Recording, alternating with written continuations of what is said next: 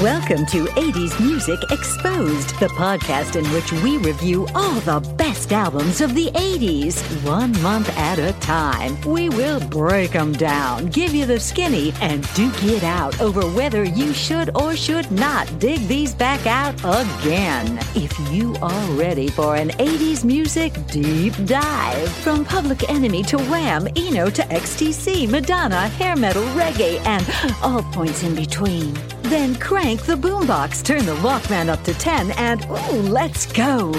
Now, from the kitchen, Chris and Henry. Welcome to 80s Music Exposed. This is Henry. And I'm Chris. And this is October of 1981. We're slowly marching through.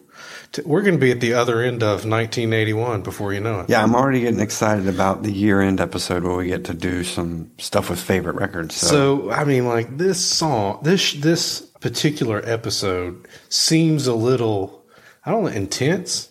Does that resonate with you? It's another one of those, Henry, where I went into it thinking this is not going to be one that I'm like super, excited about. There's a couple records that are huge, but I came out of it going, there's a lot of juicy stuff to talk about. I'm excited about this particular one. Like some of them is kind of light and airy, but this particular one seemed a little loaded to me. I don't know if you felt that way at all. I think so. So let's get started. We'll just do our plugs at the top like we always do, right? Sure, I think we should on this one. If you like our show, if you like the records we're choosing, please rate and review us on iTunes. It really helps us out a lot. You can also listen on Spotify and Stitcher, and please share it with your friends. You can chat us up on Twitter at 80s Exposed, 80s EXPOSED, or 80s Music Exposed at gmail.com. If you want to follow either one of us on Twitter, my Twitter handle is at TCIDuke, and Henry's is at HankG, and that's GEE. Henry, we picked the records by the RAGS method. Let's not go into it this episode. We did last episode. If you want to know what the RAGS method stands for, you can check out the last episode. But we will announce at the end of, or when we introduce each record, we'll tell you how it fits into the RAGS method. So don't worry. You'll be fine. It's not that difficult. Just calm down. Calm down, listeners. Calm down. You'll get what you need. Okay? Yeah. Okay? We're going to take care of you. Right. It's going to be fine. Henry, let's talk about some significant events that happened in the month of October of 1981 just to get people's appetite whetted. Is whetted a word? Whetted. Whet. Let's whet some appetites. Wheat thins. Whetted for wheat thins. I like how you can just throw a little lisp on. Henry, did you know that on October 9th of 1981, France abolished capital punishment? Good Lord, those French. They're always ahead of the curve. I mean, 40 years ago, these dudes abolished the death.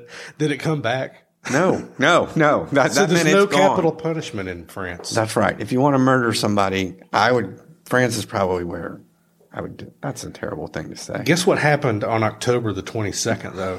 What happened? The U.S. national debt topped $1 trillion. That's a lot of money, Henry. Isn't it? What would it be? Like, what is the national debt today? 23 trillion. Holy For real? Is that number right? Yeah, that's the number. That's a right number. God, you looked this up. I did. God almighty knows. That's crazy. Holy shit. And 23 trillion? We thought we were in debt back then. Holy crap.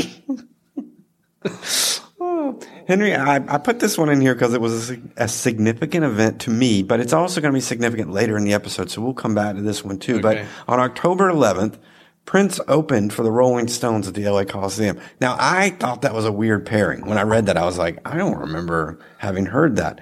Prince opening for the Rolling Stones, and I was thinking in my head, like, what I know of Rolling Stones crowds, like the Steel Wheels era crowd, and I'm like, I don't know if Prince would be a good opener cold for that.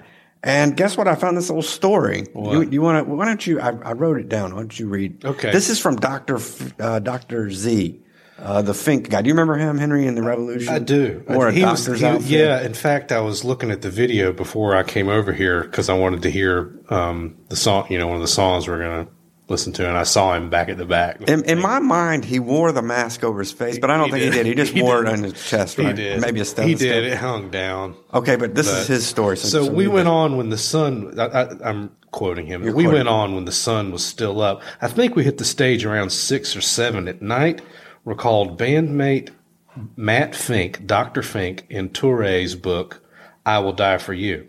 We get on stage, and within 2 minutes of the first song, the audience, which was a hardcore hippie crowd, they took one look at Prince and went, what the heck is this? And he started booing, flipping us the bird. And they were throwing whatever they could get their hands on. A crumpled up Coca-Cola can. I saw a fifth of Jack Daniels whizzed by Prince's face. I never would have thought that. What I like about this story is even Prince got fucking heckled when nobody knew who he was. Prince. It was like gold standard. But I researched a little bit further into this incident, Henry. He walked off the stage. Oh, he quit? He quit, and only because Mick Jagger talked him back. He did 2 more shows in New York. Mm-hmm. And still went the same way. And he said, fuck it, I'm done with this. I don't open for people that, I get shit thrown at me. I like how even then when he wasn't really well known, mm-hmm. he still was like, I'm too big for this kind of bullshit.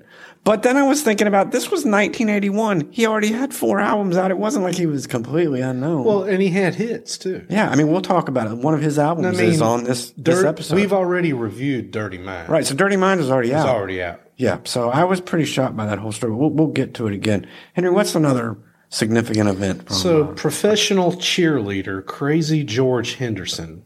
Do you have to put something like that in front of your name if you're Crazy? If you're a professional cheerleader? Crazy George. This is really weird. So there's such a thing as a professional cheerleader? If you're not on the Dallas Cowboy cheerleaders, is there such a thing as a professional cheerleader? I don't know. And he's a dude. And he's named Crazy. Anyway. He leads what is thought to be the first audience wave. In Oakland, California. So I didn't know the origin of the wave. Have you ever done the wave, Henry? Yeah, we did it when we were kids at the Charlotte Hornets games. That's right. All the way back in 1988 and 89. So yeah. It kind of shocked me that the wave was invented by Crazy George in the early 80s, but thank you, Crazy George. But I'm going to look into the history of professional professional male cheerleading. Look into that and get back to us. I bet he was a clown or something. It probably was. Henry, why don't we do what we came here to do, though, and talk about the albums from October of 1981? I'd be delighted. All right, the first one we're going to talk about is by Prince, who we just talked about a second ago. The album is called Controversy. It was a Rolling Stone 5-star fucking album, and he got shit thrown at him before a Rolling Stones concert. You Rolling Stones fans. But anyway, the song we're going to play is called Do Me Baby.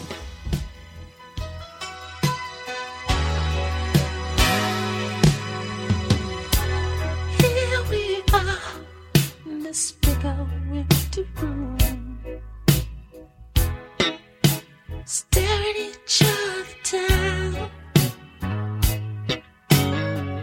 You want me just as much as I want you. Let's stop fooling around. Take me, baby. Kiss me all over. Play with my love. Bring out what's been in me for far too long. Baby, you know that's all I've been dreaming of. Do me, baby, like you never done before. Oh, give it to me till I just can't take no more. Come on and do me, baby, like you never done before. Oh, I want you now. I just can't wait. That song, Do Me Baby, right? Weirdly enough, I was listening to that as I was dropping my daughter off, doing my homework. And for some reason, that song made me really uncomfortable. I can see that. Why? Well, first I looked, and he didn't write that one. It's the only song on the record he didn't write. And I think I'm used to Prince being a different way. It's just weird that you picked that song. You know? Yeah, it's one of my favorites, but I think it even made me uncomfortable in the car. Is there a reason why? Well, at the end of it, it sounds like he's coming. Is that it? Which I don't think I would want to listen to with my child, but I was even on my way to work going. In my head, I was remembering or thinking about what it would be like to record that vocal in a studio. So you're standing there with the engineer and everything around, and you're sitting going, oh yeah, right there, baby. You know, like it was pretty kind of, you know, I was like, wow. So yeah, I could see with your daughter, you were probably like, well, it just made me feel. I think there's something about that particular song. What was her reaction to "Do Me, Baby"? She didn't care. She had her AirPods on. She has no tolerance for it. Like she will say, "Why are we listening to Merle Haggard?" Right, and I'll be like, it's research, baby. It's research. But the turnaround on this record was so fast, it seems, because it seems like just the other day I was into Dirty Mind, and so this one. So, good Lord, this is his fourth album. Yep. It was recorded at Sunset Sound. So this was before Paisley Park, which you visited, right? So that doesn't come along until like 1987. Yes. And we still have one more record. This is Controversy. We've got another record, 1999, that we've got to listen to. And then right after that will be Purple Rain. Right. So you can start to see the trajectory here. Yes. Right? Yes. If you look at a modern, so I know we try not to do this a lot, Henry. We try not to look at the way the record is thought of now as much as the way it was thought of then. Mm-hmm. But I couldn't help with this one thinking, for where we are with popular music now, Controversy and Dirty Mind, to me, I would think if I was a young person who didn't live through Prince, are more emblematic of what the 80s sound like and what people are copying now than maybe Purple Rain. Because this record and Dirty Mind both made me think, you know, the way he's using that gated drum, electronic drum sound that no one was using yet, which people use now all the time. He's trying to do R&B and funk, but mix it heavily with like new wave and punk, which I think, which we forget. He was immersed in the Minneapolis scene. He wasn't deaf to replacements, and I mean, he knew about all the bands that were doing punk, Husker Du. He wasn't like, oh, I don't like that stuff. He was trying to meld all of that with what he was doing.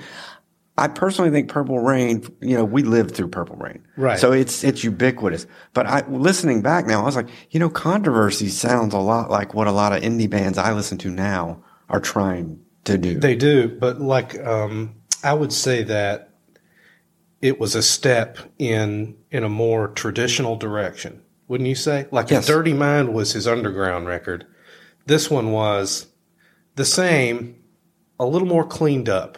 Yeah, that was a point I wanted to make. I know we can compare and contrast the two because they're so fresh. To me, Dirty Mind, he had one concept.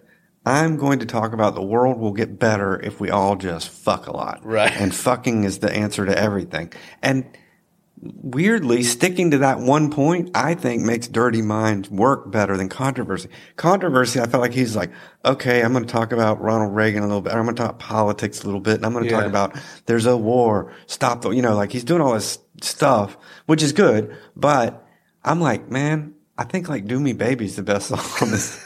You need to just get back to the sex stuff. I get it. But for me, I see it from a different perspective, although I really like Dirty Mind. And I think I like it more personally from an artistic place. I think this was definitely like a step in the right direction, bringing more current events in with that to make a more commercial. It's interesting. Interesting to me. I like looking at progression. I think something that me and you get to do with this show is like we've analyzed the progression of Phil Collins from Face Value all the way through what we know is coming, which we hate. I would tell you the interesting thing for me with the Prince catalog is I feel like if you switched Controversy and Dirty Minds, it would sound more like a logical progression to me to 1999 and then Purple Rain. Mm-hmm. I feel like, to me, Controversy should have come before Dirty Minds, because in Dirty Minds, he's revving up to the sex party, which is 1999. But think about the lyrics in Controversy. Am I straight or gay? I mean, that's pretty There's ballsy, a lot of, like for me to say this doesn't have sexual issues going on is. So, I mean, and I think he prefigured our modern take on sexuality. Think about I think he was a cultural stepping stone for the world. Yes, along those lines of like sexual expression.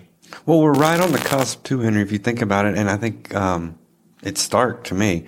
We're right on this is the time period, the early 80s, when the Marvin Gaye sexuality of the 70s, he's the sex god of the 70s, is ebbing. And there's a new guy coming forward, which is Prince. And he's taking it to a whole different, Marvin Gaye was very masculine. Like Marvin Gaye was not ambiguously he wasn't androgynous. But the new 1980s Prince is like openly androgynous, playing up to the whole, you don't know if I'm gay or straight, and I'm not going to tell you if I'm gay or straight, and I don't care if you think I'm gay or straight, which kind of played into Henry Watt, this Rolling Stones thing I mentioned in the significant events.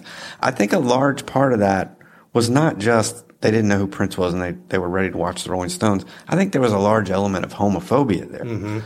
And I think it was neat that Prince, like you say, predates. He was facing those issues head on. When in actuality, I don't know how you feel, but I kind of laugh now because now, when Prince died, I thought of him as one of the most heterosexual people I've ever. Because he's just like, he dressed in high heels and stuff, but that dude, had a lot of relationships as far as we knew with women. That we know, yeah. So, but in the 80s, he was pretty much doing the androgyny thing. I guess it was him and Bowie were the only two doing that kind of thing. It's really strange to me because I feel like the threads of that really did. I mean, this goes back to Little Richard, right? Right. That kind of presentation did happen. Yes. And people didn't throw. I mean, I guess maybe people threw stuff at Little Richard. I don't know. Here in 2020, I can say that the rules are shearing down like crazy. Right. Our ideas of gender and sexuality are now that I think they make for happier people, right? On the whole. So anyway, I'm trying to beatify him in some way, but I think that he was definitely a stepping stone in that direction, like you said. Yeah, and I want to say for me, this is I sound like I'm not a big fan of this record because I like Dirty Minds better, but I think this is a great record in a run of great records. He's in a 5-record cycle here where he's kicking ass. I don't think anybody who listens to these things objectively can say, this is the sucky Prince record. No, I'm going to recommend this record. Yeah, it's a great record. What did you think of that song, Annie Christian? I really liked it. I mean, I thought it was art rock. Weirdly enough, it wasn't as pop as I expected it. But don't you find that on some of these Prince records that you're not as familiar with? Like Purple Rain, you don't know what you think about it because it's just like in your brain. Right. But there's a lot more art rock in Prince than you think. Right. I mean, and a lot of people think, at least post-punk rock dudes, when they do keyboards, they like to go dark, right? Yes. There's something about that. Prince uses the whole spectrum.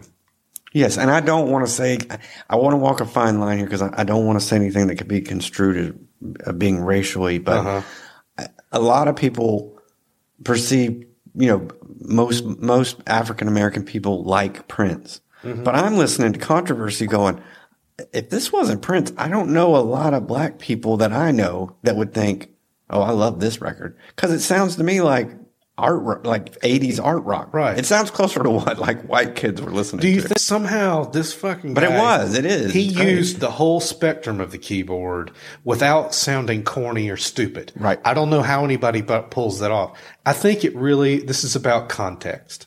Right. And a lot of that, it's very important in music to see things in context. If you pull things out, and we'll see this with other records, I think maybe you could pull out songs and consider them on their own, and they mean one thing.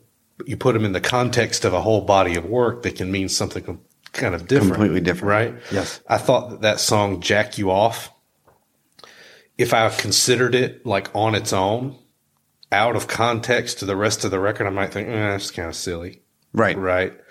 Even you saying that title, like you're talking about you're seriously breaking down something. You're like, the song "Jack You Off," right? You're like, if someone had never heard Controversy and they're listening to you, they're like, what? But if you listen to it in context, the vibe is right, brings you right there, right? He wasn't just a singles writer guy. He made albums. Oh, from beginning to end. Yes. So anyway, are you going to recommend this one? Yeah, you are. Cool. Thumbs up. Me too. Henry, tell us what the next record is. The next record is Human League, Dare. And how did we get to this record, Henry? This is a Rolling Stone All Music 5-star. Yeah, this is a double whammy record. Double whammy. People really liked this one. Yep. Okay. What song are we listening to? We're going to listen to not the one you want to hear. It's the one I want to hear. I chose it. Love Action.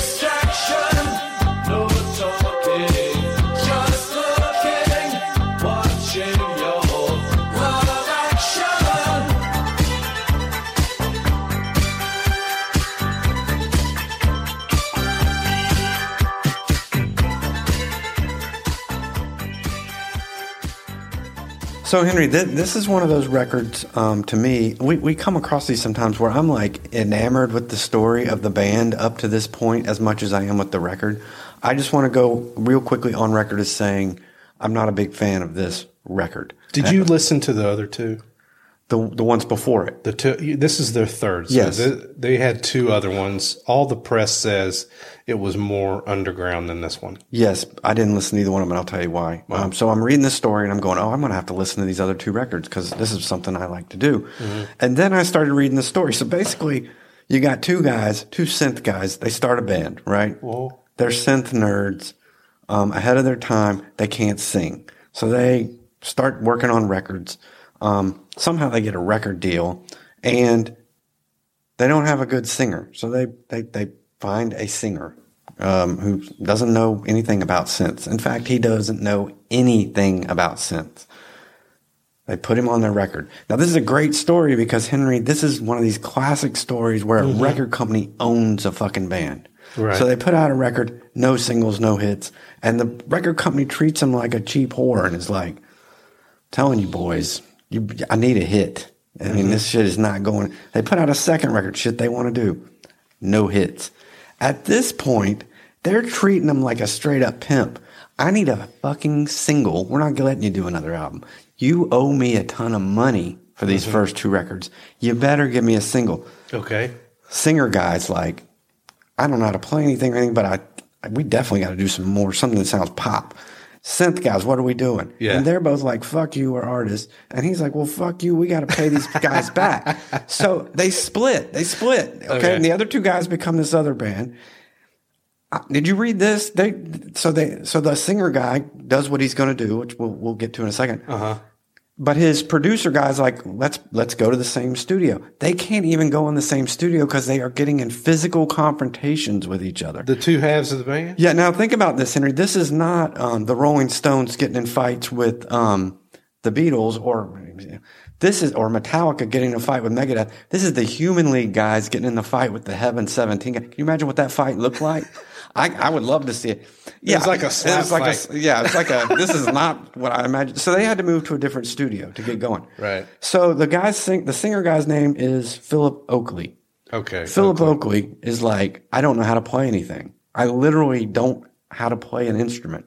One guy went with him. He wasn't the main guy. He was just a guy that went on tour with them, kind of did backup third synth, whatever that is. They write a song that's not on this record, but they let the record company release it as a single, and it does okay. And they give it's like a pimp again. He's like, let's see what else you got.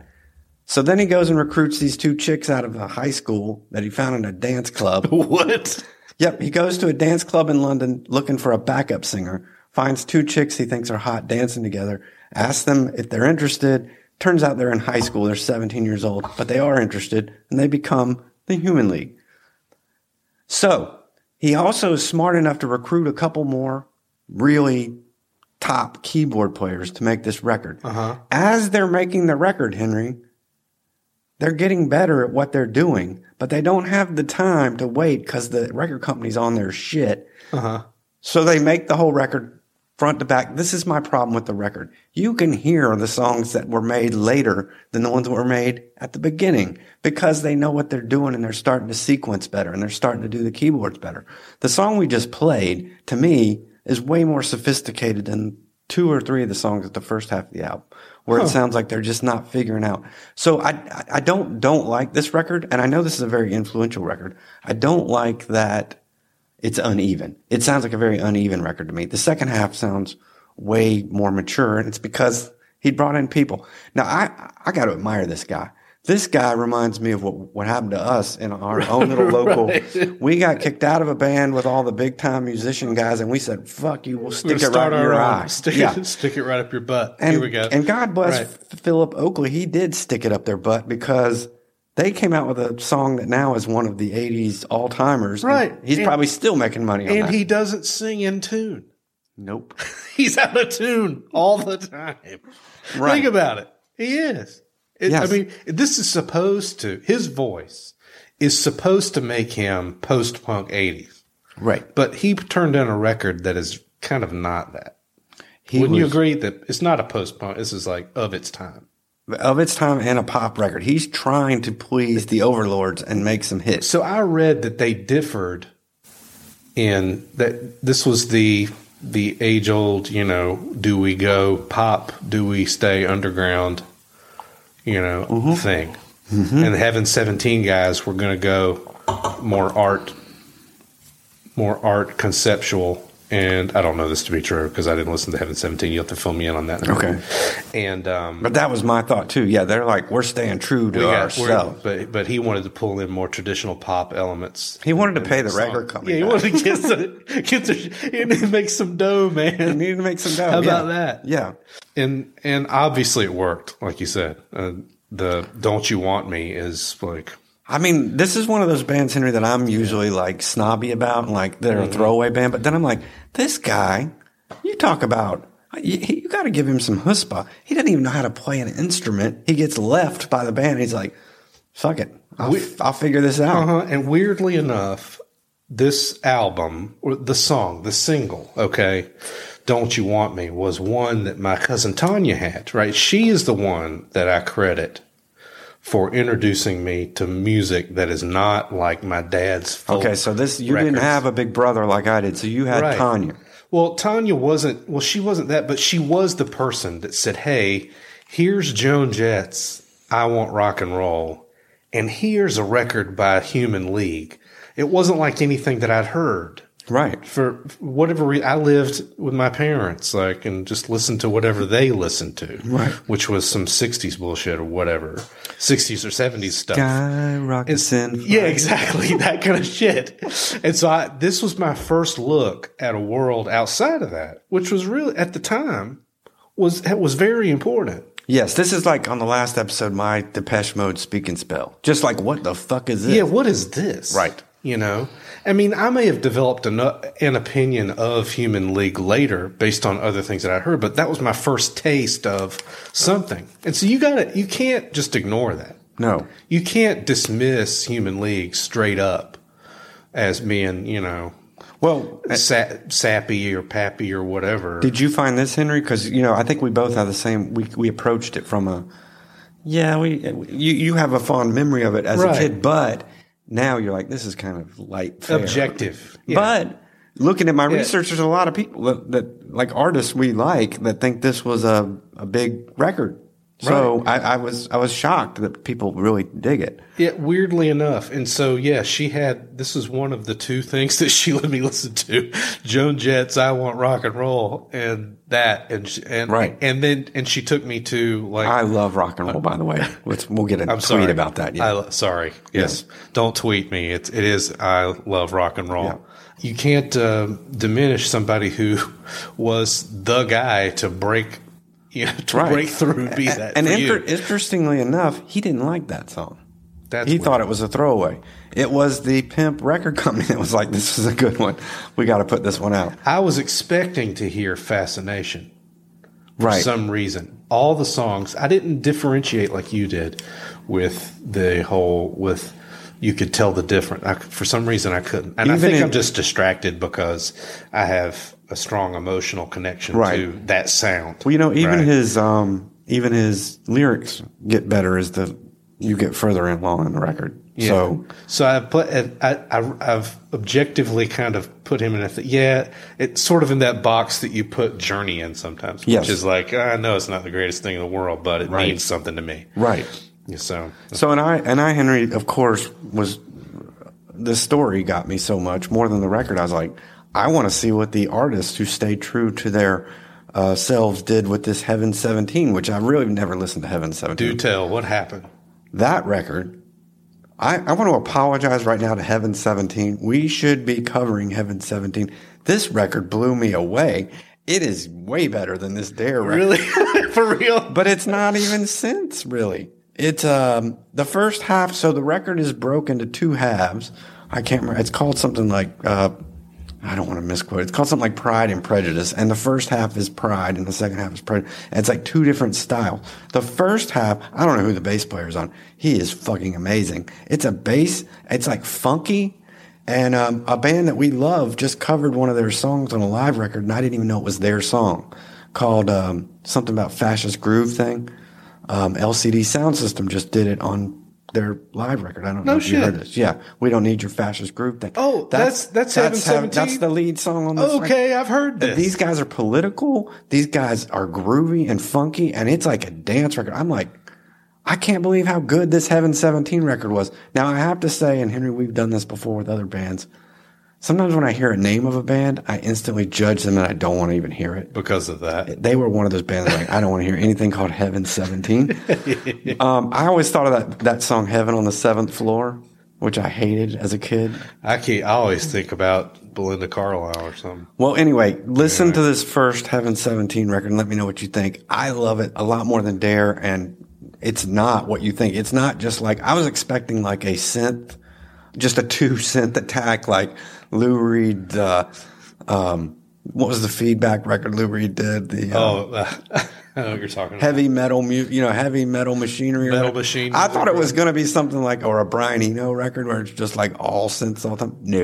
No. I think it should have been bigger than this Dare record. All right, all you Human League fans that are going to find us on the tags on this pod, just crush me on that. Come and talk to us about Heaven 17. I'm loving it. I gotta hear from you about that. So this will be my first episode, Henry, where I do not recommend Dare. I'm going to recommend the Heaven 17 record, a record we're not even covering. Weirdly enough, I have moderate feelings for the album on the whole. I'm not overtly impressed. I thought it was solid. I thought it had a lot of style and was kind of moderately sophisticated as an album. Right. And that single is undeniable. I mean, it's part of what we... But it's like, it's a standard bearer of its time. Yes. And so you have to give it that.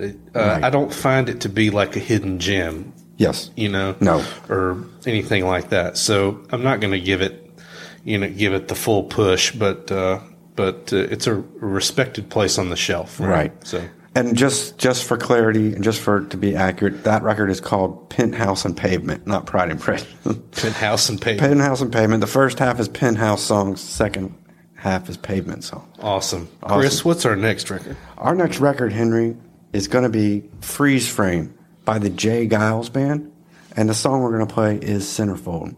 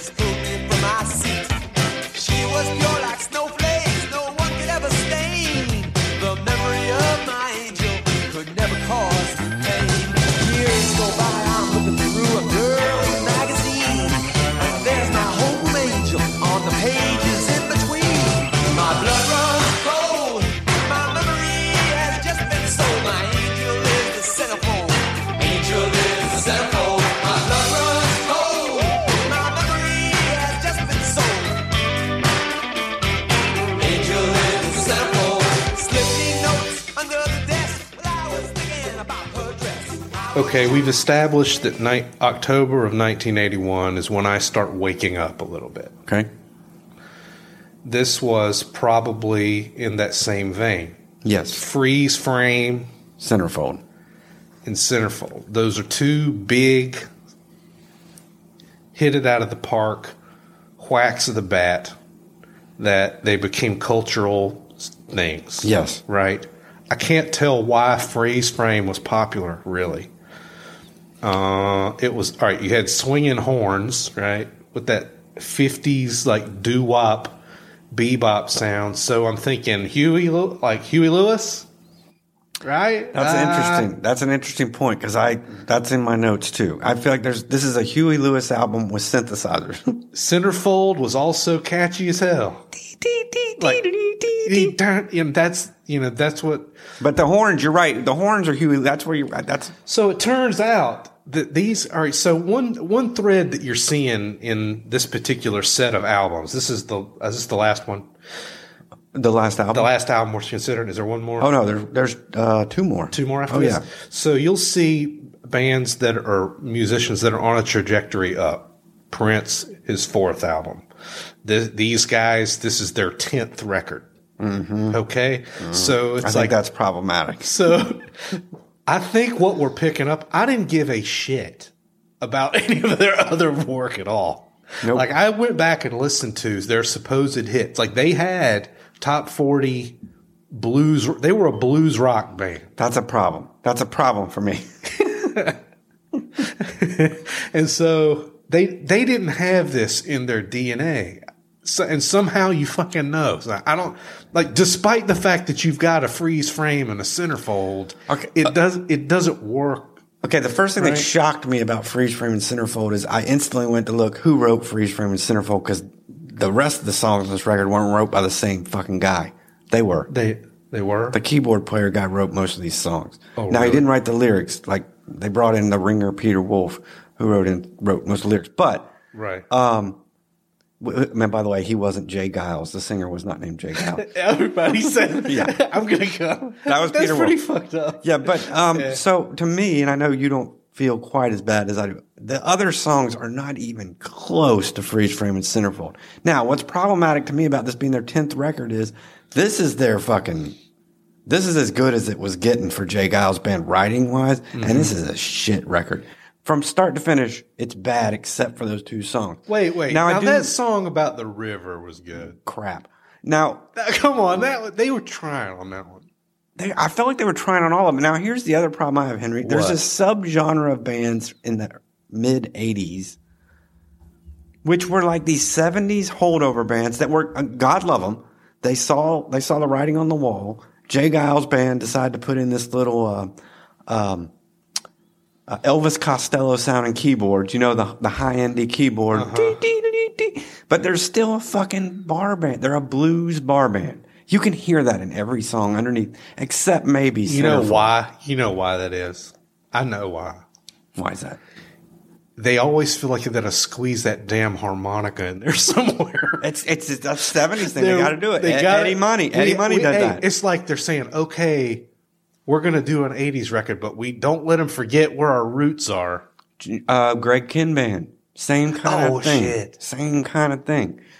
Huey Lewis took it to a fucking art form pretty much a little bit later. I agree with you. I heard a lot of Huey Lewis in this.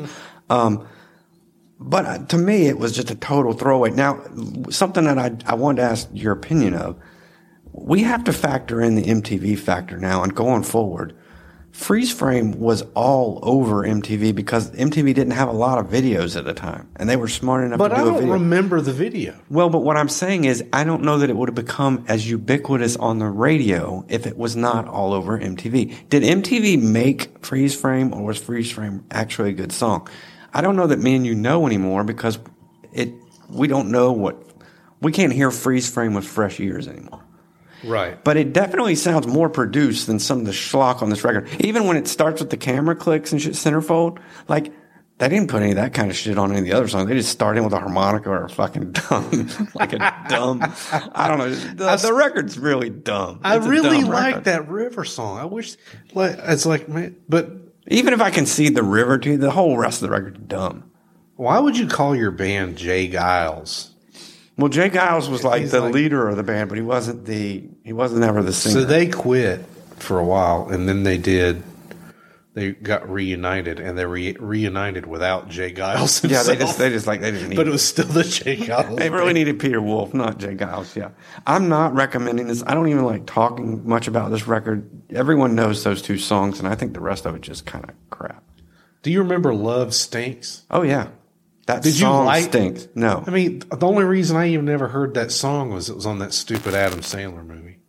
No, I remember that when I was a kid. I don't. I remember it being one of those songs that was kind of like close to a joke song. Like, you know how, remember that band Presidents of the United States? Okay, yeah. So there's this thread, this off-putting thread of goofiness with this band. Yep. to Goofiness me. mixed with a blues bar band, which is horrible. All right. It's a horrible mix. Thumbs down for both. Henry, what's the next record we're going to talk about? Oh, guess what we get to talk about? Thank God. The Police. Oh, thank you. Ghost in the Machine. Rolling Stone 5 album review. It doesn't, whatever, what's SWL? I can, Shit we like. shit we like. You think you're going to get a biased review of this motherfucking thing?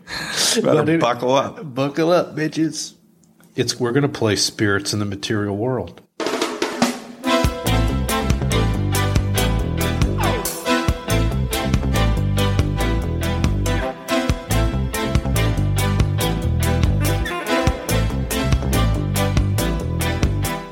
There is no political solution to our troubled evolution. Have no faith in Constitution. There is no bloody revolution. We are spirits in the material world. Our spirits in the material world. Our spirits in the material world. Our spirits in the material world. Our so-called leaders speak with words they try to jail you. They subjugate the meek. But it's the rhetoric of failure. We are spirits in the material world. Our spirits in the material world. Our spirits in the material world. Our spirits in the material world.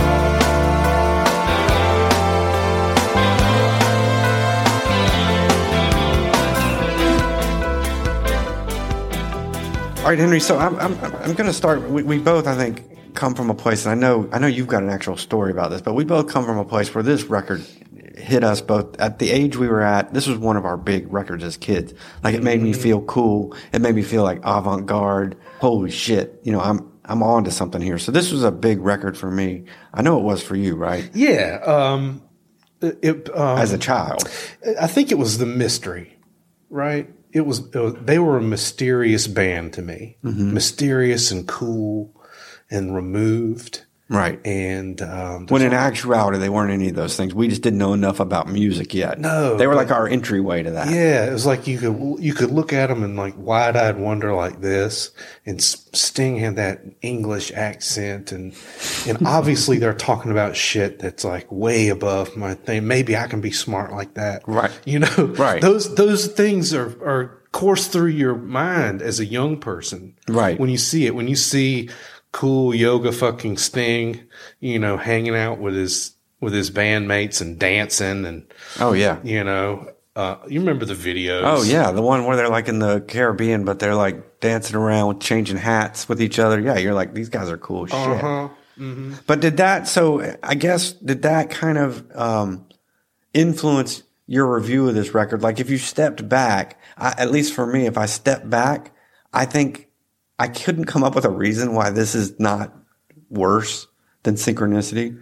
because Synchronicity is a better record. You're not supposed to even know about it yet. Well, but I'm Seriously, saying, you know what I mean? even now, this is my favorite record. And it shouldn't be, right? Not technically, no.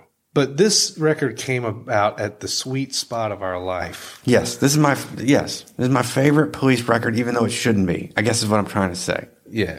And I mean, this goes to this thing I keep positing, that we don't like records for some of the reasons we think we like them sometimes. Or even if we're supposed to. Like it's not, there are things about it that aren't objectively good. They're good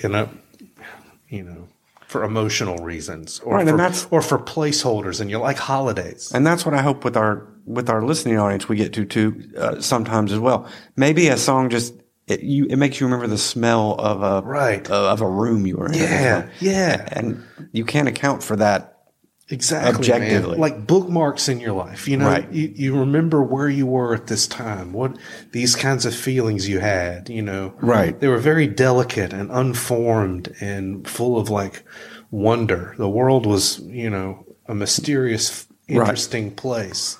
Well, what I did, Henry, too, I took that as my starting point. Mm-hmm. This is my favorite Police record, but it shouldn't be. So I'm going to drill down and see if I can figure out, some nuts and bolts here. Uh-huh. First of all, I didn't know this till we started doing research. This record was not produced by, but engineered by a guy named Hugh Padgham. Uh-huh. I hope I'm saying his name right. But Hugh Padgham is credited with Phil Collins and Peter Gabriel. And I know how you hate how I always tie everything back to Phil Collins. Everything has some sort of Phil Collins connection. Yeah, yes. Right? Well, it just does. Okay. The three of them invented that 80s gated drum sound, the famous In the Air Tonight drum sound. Let me tell you a few people that Hugh Padgham has worked with that I found out. I'm just going to name a few. David Bowie, Kate Bush, Phil Collins, Suzanne Vega, Sheryl Crow, The Fix, Peter Gabriel, Genesis, Hall & Oates, The Human League, Elton John, Madness, Paul McCartney, Mike and the Mechanics, The Psychedelic Furs, Split Enz, Sting, The Waitresses, Brian Wilson, XTC, Yes, and Frank Zappa. Damn. So I'm sitting there going, okay, this guy's done all, what? So what happened here was, which is interesting, Sting went to Hugh Padgham on his own, brought Hugh Padgham in to work on this record. Right. Sting had a definite agenda. Sting decided to bring in synthesizers and horns along with Hugh Padgham. Obviously, they wanted to pop it up a bit. They wanted to change the Police's sound to a more,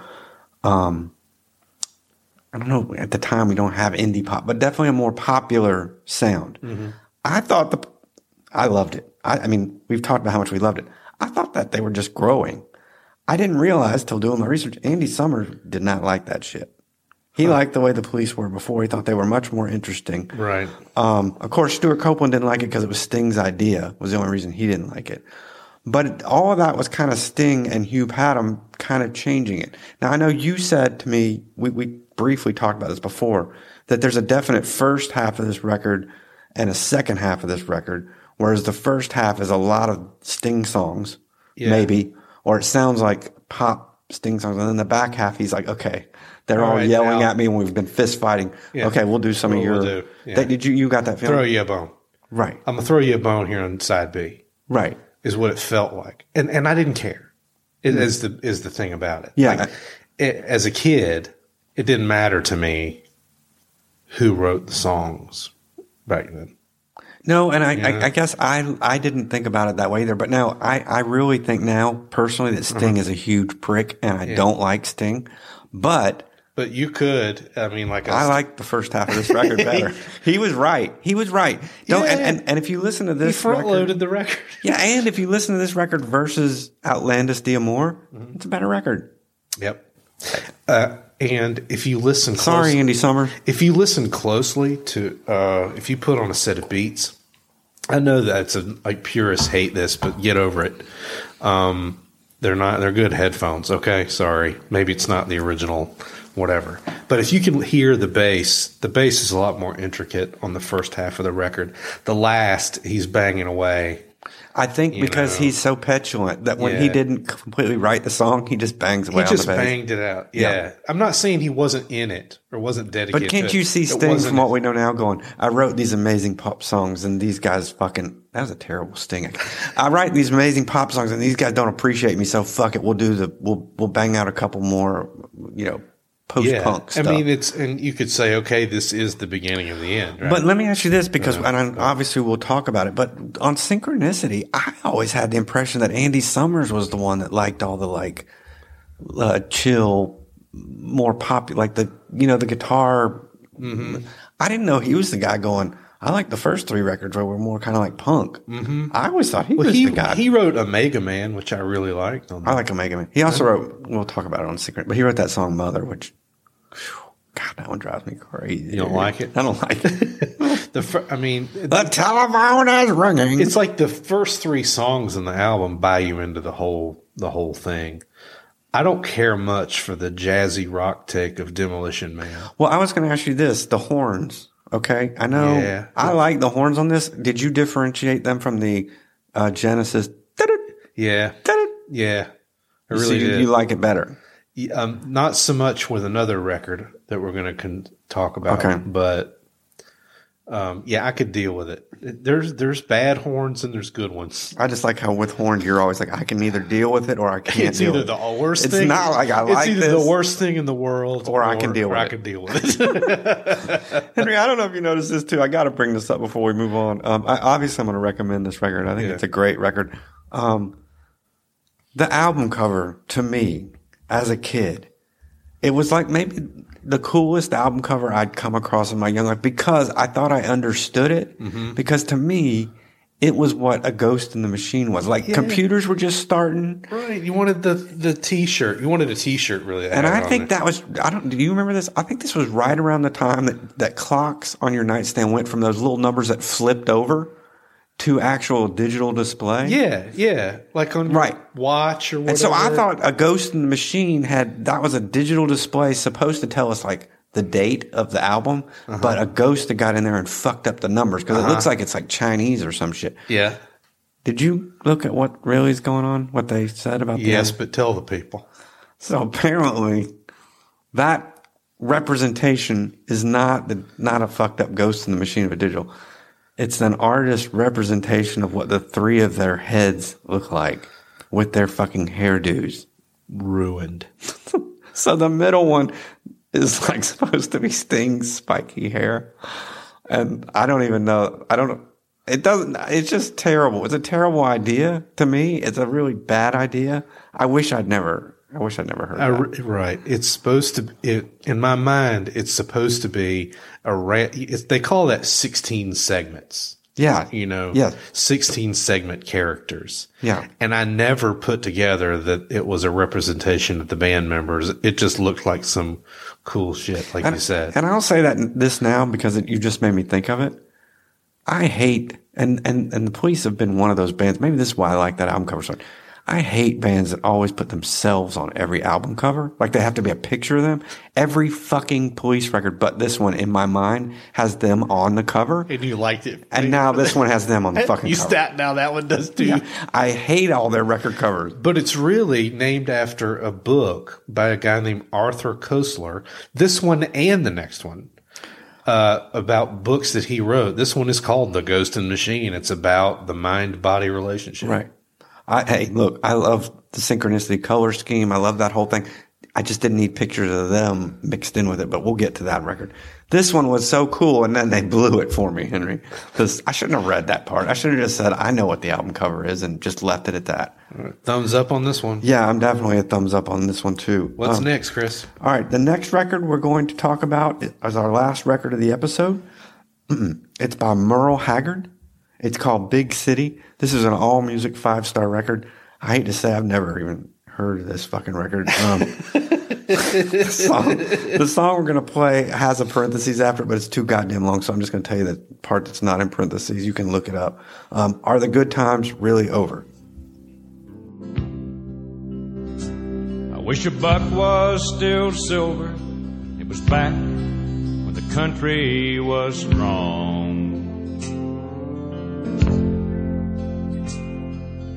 back before Elvis and before the Vietnam War came along.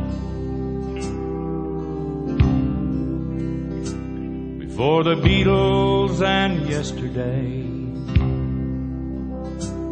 when a man could still work, still would.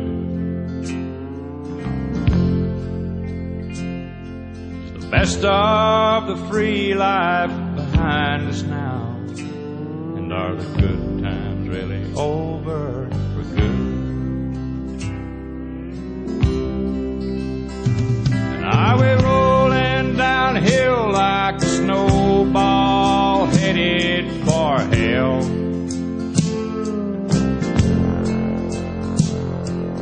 No kind of chance for the flag or the Liberty Bell.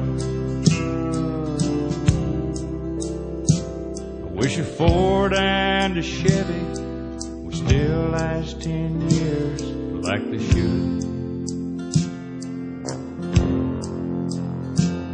It's the best of the free life behind us now, and all the good. So, Henry, I think I'm catching a vibe that we're going to disagree about this because I'm not a huge early 80s country fan, so I don't know a lot about it, but I can unequivocally say I love this record.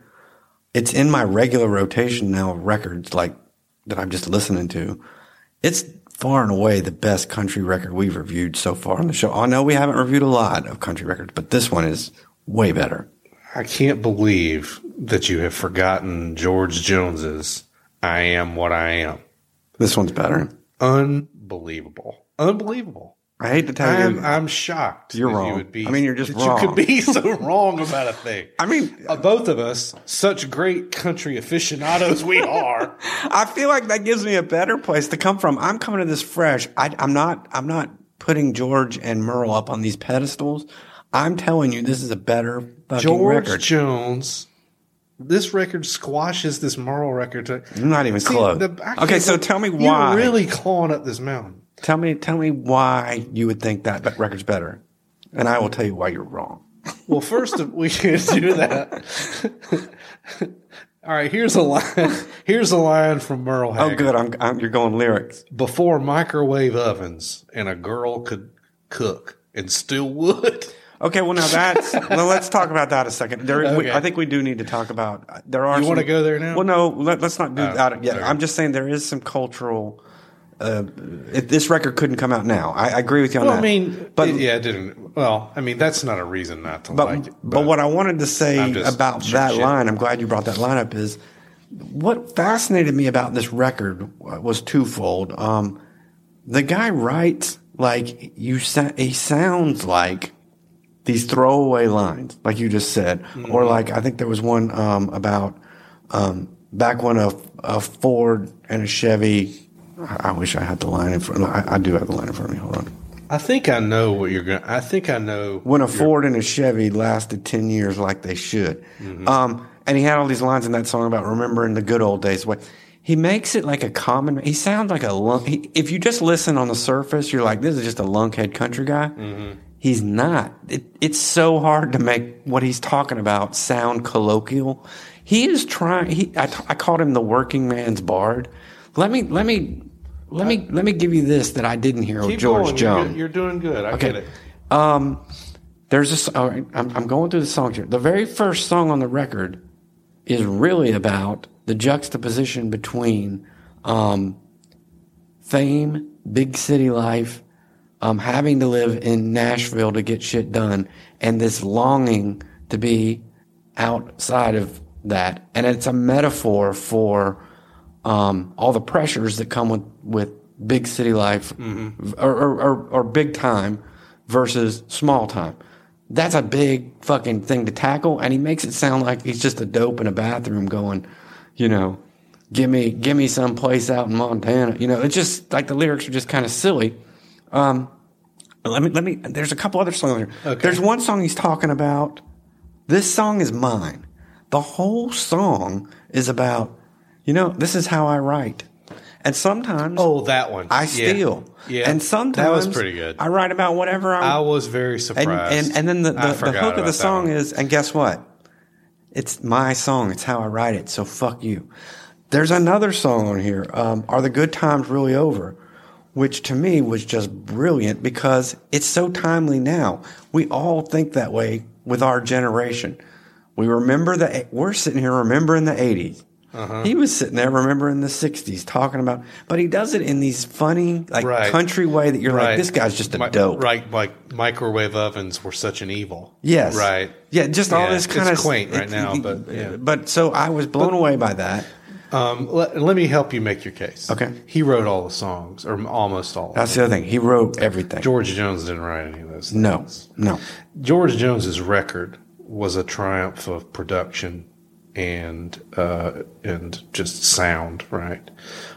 This one, like I said, I'm gonna help you make the case. Sure. I think You're doing a great job. Well, I mean, of authenticity. Well, also, right. Henry, for me, it's hard for me to like, I'm not a big old Bob Dylan fan. I like newer Bob Dylan better because I have trouble focusing on just lyric and lyrical content. If the music doesn't rock my world, I'm not like that big on it.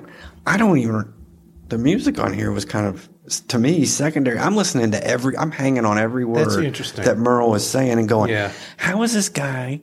He makes it sound like he's Johnny fucking Appleseed or Johnny Hayseed, but he's talking about big shit. He's like talking about big shit that truckers can understand. Right. Larger issues that common men could understand. Exactly. Like if you boiled down these issues and just told a trucker, I'm going to play you a song about the malaise of big time life versus small town life and the intellectual juxtaposition between the two and the rub and how it bothers you. He'd be like, "Why don't you go fuck yourself, man? I want to listen to Merle Haggard." You are listening to Merle Haggard, and that's what it's about, bitch. Okay, well, I mean, that's very well put. I thought it was great. I was shocked. I really that whole thing didn't occur to me really, but I didn't turn the record off. I don't know that it hit me as hard as it hit you. Right. I just I noticed the horns. Thought, I mean, I was really bummed out when he got to that song. That wasn't the only song that's not his. It's the traditional fiddle song. I don't know why he put that on there at the end. Yeah, and he even says right when he starts it, like, "Here's that Texas fiddle song y'all want," or something. And I'm like, I wonder how old he was. This is his 33rd album. Okay, well, that was another funny thing. Like that line he has in that one song says, "I wish Coke was still cola and the joint was a bad place to be." This dude was a heavy fucking Coke user. I didn't even pick up on that. This guy is You went way deep. Yeah, I was into it. This guy was like the Marvin Gaye of country music. He was doing so much Coke. I even think I texted you a line where I said something. We were both listening at the same day. Yeah. And I said it was a Merle Haggard morning. A Merle Haggard morning, yeah. And you said something about you liked that song Big City or something. And I said, well, I wonder where Merle is going to score all his Coke once he gets set free out in the middle of Montana. Because that was the whole gist of the song. He wants to go to Montana, get away from Nashville. And I'm like, how do you get Coke out? Yeah, so, I mean, I think we sometimes color Merle Haggard with this sort of right-wing brush, I guess. But I think you said this to me before the episode though. There's a difference in a right wing guy then and a right wing guy now. Somehow, yeah, like they've been the right wing guys then. Maybe we've been more radicalized now, right? To where I long for the days when this was the guy that I have to, that I'd like to squabble with. Right? He's pro worker. Yeah, right. And somehow that was right wing then, and now it's, I don't know. It's weird. All of that was going through my head, so I was like, I can't believe I'm going to give this another listen through those lenses. Yeah. That's a good point of view. I really hadn't thought about it. I just kind of let it flow, Right. Well, I'm going to definitely, obviously recommend it. I thought it was great. And here's another hard thing I wanted to ask you about, Henry, what your thoughts are. I was thinking, I can't put this in 80s canon because... No. But wait a minute. how do I know what is canon for country people? There's people that didn't listen to rock or pop Yeah, at all in the 80s. I have to beg forgiveness for even trying to review country records because I feel bad. I know the George Jones record was kick-ass. Well, but there might be people that are like, this record was like their Purple Rain. Right. But then how do you what I need to do is listen to the worst Merle Haggard record and listen to there's this a one. lot of them. And listen to this one. Yeah. I think he was a master by then. You said 33 records, right? 33rd. Pretty good record for be high as balls, too. I'm not going to call this canon, but I'm going to say you should listen to this record. It's good. That's awesome. At this point, let's pivot over to Megan and see what she thinks. I hope she likes Merle Haggard.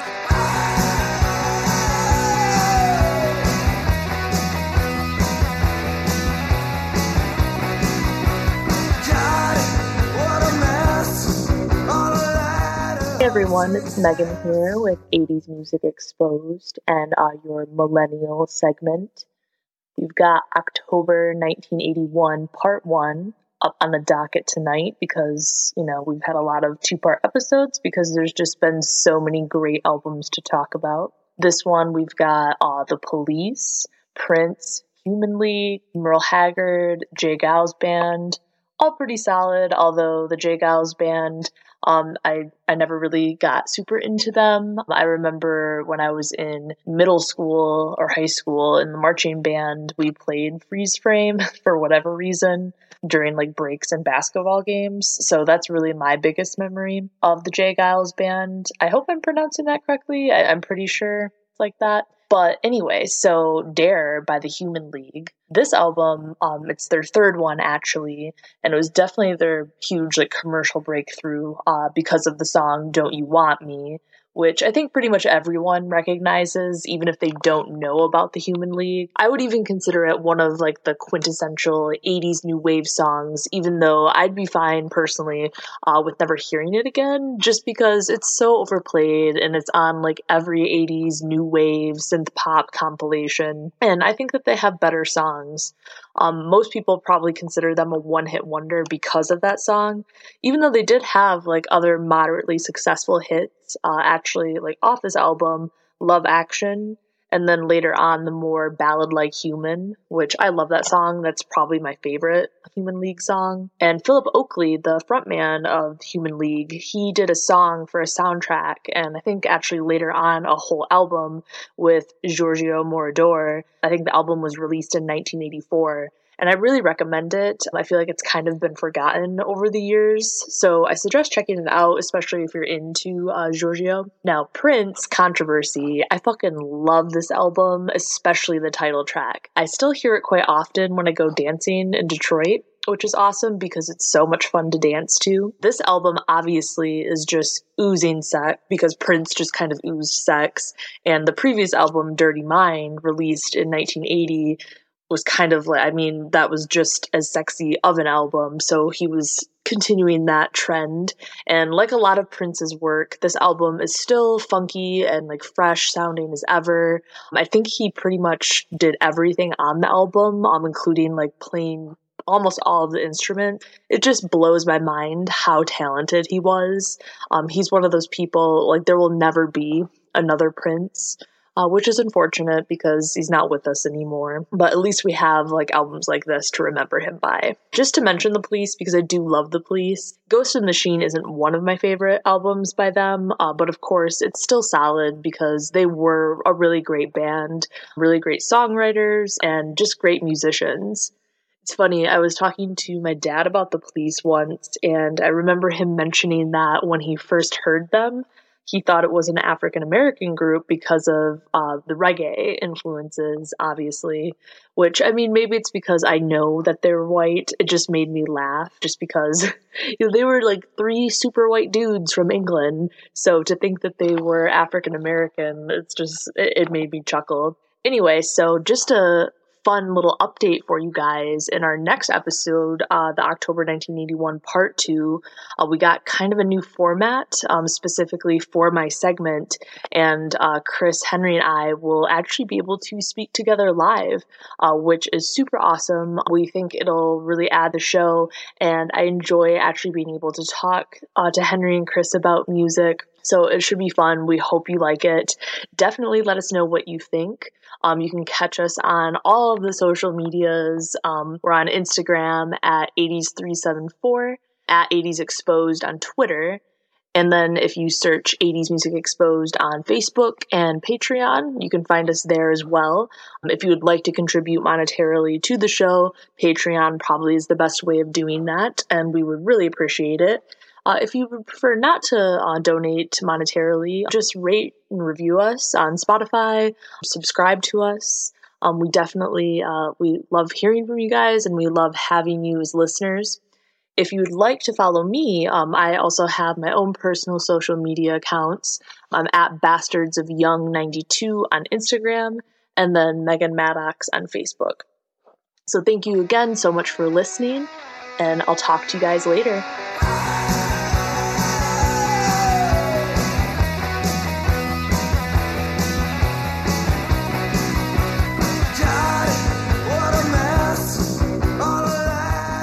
All right, Henry, so we need to give this is a hard month to give your record of the month, because I think I'm recommending 3, but what is your record of the month? My record of the month, my pick, I always tend to go for the thing that surprises me the most. Mm-hmm. I like the surprises. I didn't have a hell of a lot of surprises this month. I had pre-existing, ideas. Right. You love freeze frame, and you're going to go with it. I'm not going to go with freeze frame. I'm going to go with Prince's Controversy, because the most surprising thing about the record was that he had art rock all over it. I really didn't expect that. I had not listened to the entirety of Prince's record from beginning to end. I'd caught snippets of his career, and stuff had played, the first half of a record might have played somewhere where I was.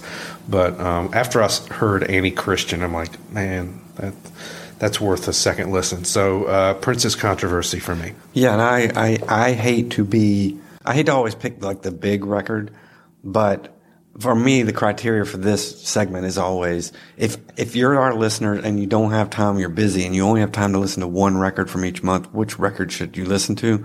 And for me, it's Ghost in the Machine. To me, it's the one you should listen to. Now, I love Big City and I love Controversy, but if you only got time for one and you've never heard Ghost in the Machine, if you haven't heard Ghost in the Machine, I don't know where you're listening. Yeah, we're in a freaking cave. Yeah, but fucking listen to Ghost in the Machine right now. And, yeah, so this was a great episode, Henry. Yeah, man. I really enjoyed it. I did too. Many thanks to our show producer, Greg Levin. If you like the way we sound, you can talk to him. He's at Urban Dweller, URBNDWELLR on Instagram, or at NBC Greg on Twitter. We're very thankful to have him on our team. And many thanks to Megan Maddox, our social media maven. I nailed it that time. Yes. So if you want to start a social media argument with us, you'll probably be arguing with her. Awesome. And live from Charlotte, North Carolina, Chris, guess what? What's that? I made you a mixtape.